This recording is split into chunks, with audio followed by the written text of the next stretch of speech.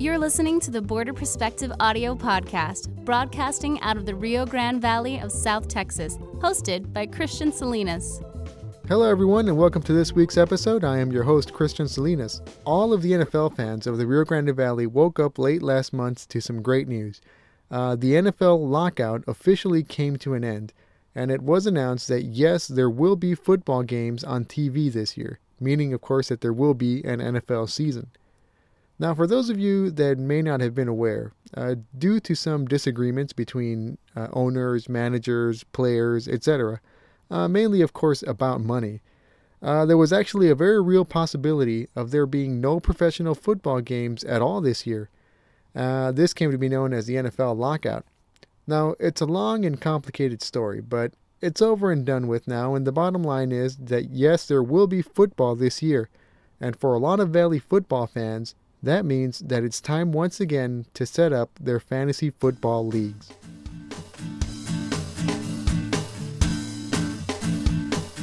Now, I have to admit that up until last year, I had no idea what fantasy football was, nor was I aware that it is actually very popular here in the Rio Grande Valley. So I thought this would be a great time to catch up with a former guest of this show. He was actually the very first guest that we ever had on this show. He was on our pilot episode. I'm referring, of course, to semi-pro football player Gerald Salinas.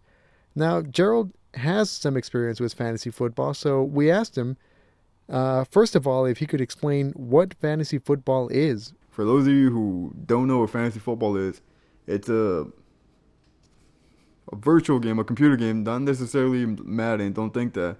This is actual real. Fantasy football is a stat game with all the players from the NFL. You can pick individual players, you set them up to your team, and it's all a numbers game. So fantasy football, don't think of it as Madden. You're not going to control anybody. They're going to control your points, and it's based on points, let alone that's how you win. So basically what fantasy football is that you make a list of all of your favorite NFL players from any team, and you make that list your fantasy football team. You could even give it your own name. Then you keep track of each individual player's stats after every real NFL game that they play.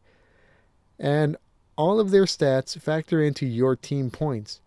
Now, this can all get a little complicated, but thankfully there are systems in place that make getting started in fantasy football relatively simple. To get involved in playing fantasy football, there are plenty of places you can go to. There's ESPN.com, NFL.com, Yahoo Sports, CBS Sports, there's Fox Sports, and I think those are the major players. Those are the major ones that you go. Everybody usually chooses NFL.com, but I would recommend Yahoo Sports for beginners. I like Yahoo Sports because it's so easy to get involved in, and everything is pretty much basic, and you have a great time playing it.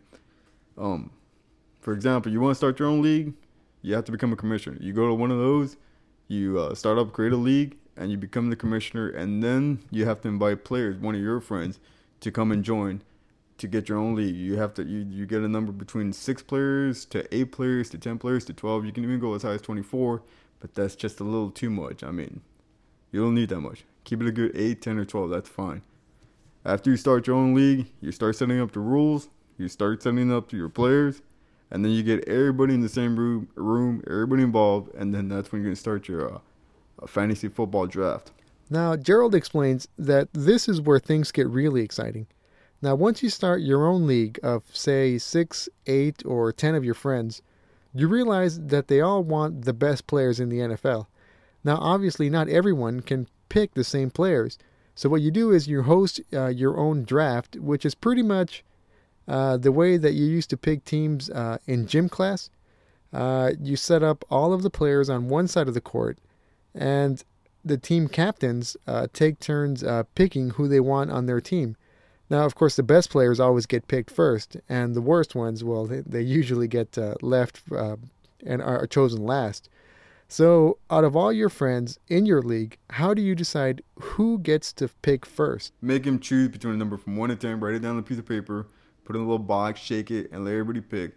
And depending on what number they get is the position that they're going to draft their own players. They can draft any players, but it all depends on where they land. If I get the number one pick, I want to pick, for example, maybe Michael Vick, maybe a Peyton Manning. Let's say a friend of mine gets a number 7 pick, well, he's not going to be as fortunate. Take all these good players, like everybody from 1 through 6 got. That's what makes it so fun. That's what makes it so intense. Okay, so now you've set up your team with all your favorite players that you were able to get in the draft. You've named your team, and your friends have all set up their teams as well. Now what do? How does my fantasy football team play against my friend's fantasy football team? Well, Gerald explains that this all depends on where you set up your league, whether you set it up on NFL.com or on ESPN or on Yahoo, whichever system you chose. And basically, their software is key when it comes to deciding which of your friends' team you'll be up against each week. And who wins each game is again decided by how well your players do in the real world. Yeah, the points are stats. I mean, this whole fantasy football is a numbers game. The quarterback, you set up points. Every touchdown, every field goal, every rushing yards, every passing yards, even the interception. I mean, you have to have bad points too, because in order to be fair, and so on and so on. It's a numbers game. Every stat counts. Your touchdowns are usually 6 points. I mean, it all depends on the commissioner, like what he sets up as the scoring list will be. It all depends on the commissioner. Usually the touchdowns are 6 points. Rushing yards are every 10 yards are 1 point. The field goals, if it's between 20 yards, are 2 points. 30 yards, 3 points. Extra points are 1 point. It all goes to your kicker. If the kicker kicks a field goal, those points are going to go to your kicker. If the quarterback throws a passing touchdown, the 6 points are going to go to your quarterback. And then it'll add up to the passing yards that he got too. It all depends. Let's say, for example, Michael Vick is playing Monday night. He rushes for 100 yards and throws over 100. That's already 20 points. Plus, he has a couple of touchdowns under his belt. That's like 32 points already for him alone. So it all depends how your player that you chose for your fantasy football team, whatever he gets as far as stats, his points go to you. Now, this all may seem incredibly complicated, but Gerald does assure me that once you actually get involved in fantasy football and your friends get involved in it, it actually does become a lot easier. Plus, Gerald says that it really does enhance the entire game-watching experience. Then you start developing your own interest in individual players, not necessarily the team, but individual players. I have a quarterback, Michael Vick, for example, and then I have running back Adrian Peterson, and then I have receiver Andre Johnson. I am going to be hooked on every game and want to know how their stats are, how they're playing. And they're in different teams. They're in different cities. They're playing different times. So that enhances your knowledge of football that much more. It's just great overall. Now, you may be wondering, why even bother in the first place? Do you even win anything after the fantasy football season is over and you ended up with the team with the highest points? Well, the answer is no. Or at least you don't win anything from the system that you choose. You don't win anything from Yahoo. You don't win anything from the NFL. You pretty much just end up with a big congratulations on your computer screen from them.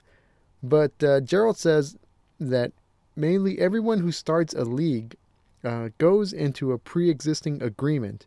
Since your league will probably made up of all of your best buddies, before you even start, you all agree amongst yourselves what the winner in the end will receive. Oh yeah, you can decide anything you want. I mean, it's all up to the commissioner of the group.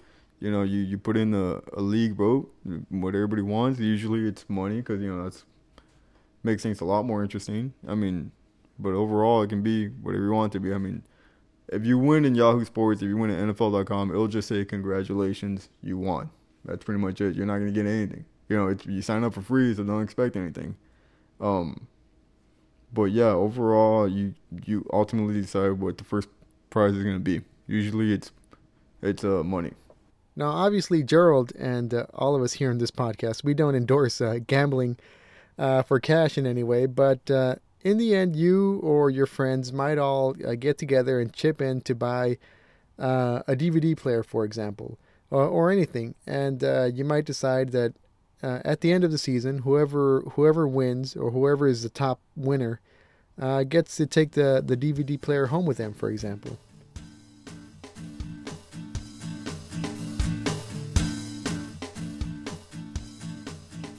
As I mentioned earlier, both Gerald and I were actually surprised to see just how popular fantasy football is here in the Rio Grande Valley. And Gerald is actually getting ready to start his new league for this year. So if you're interested in joining his league, you can contact him via his Facebook page, which we'll have a link to on this site. And that's it for this week's episode. What do you think about fantasy football? Are you getting ready to start your own league? Do you think it's a huge waste of time? Let us know. As always, we welcome all feedback. You can contact us via our Facebook page, or you can email us at bpscast@gmail.com. I'm Christian Salinas, and thank you very much for listening. Thank you for downloading the Border Perspective audio podcast. You can find archives of past episodes, more information about all our guests, and our most recent contact information on our website, www.bpscast.com. Produced by Border Perspective Studios, an independent digital media company.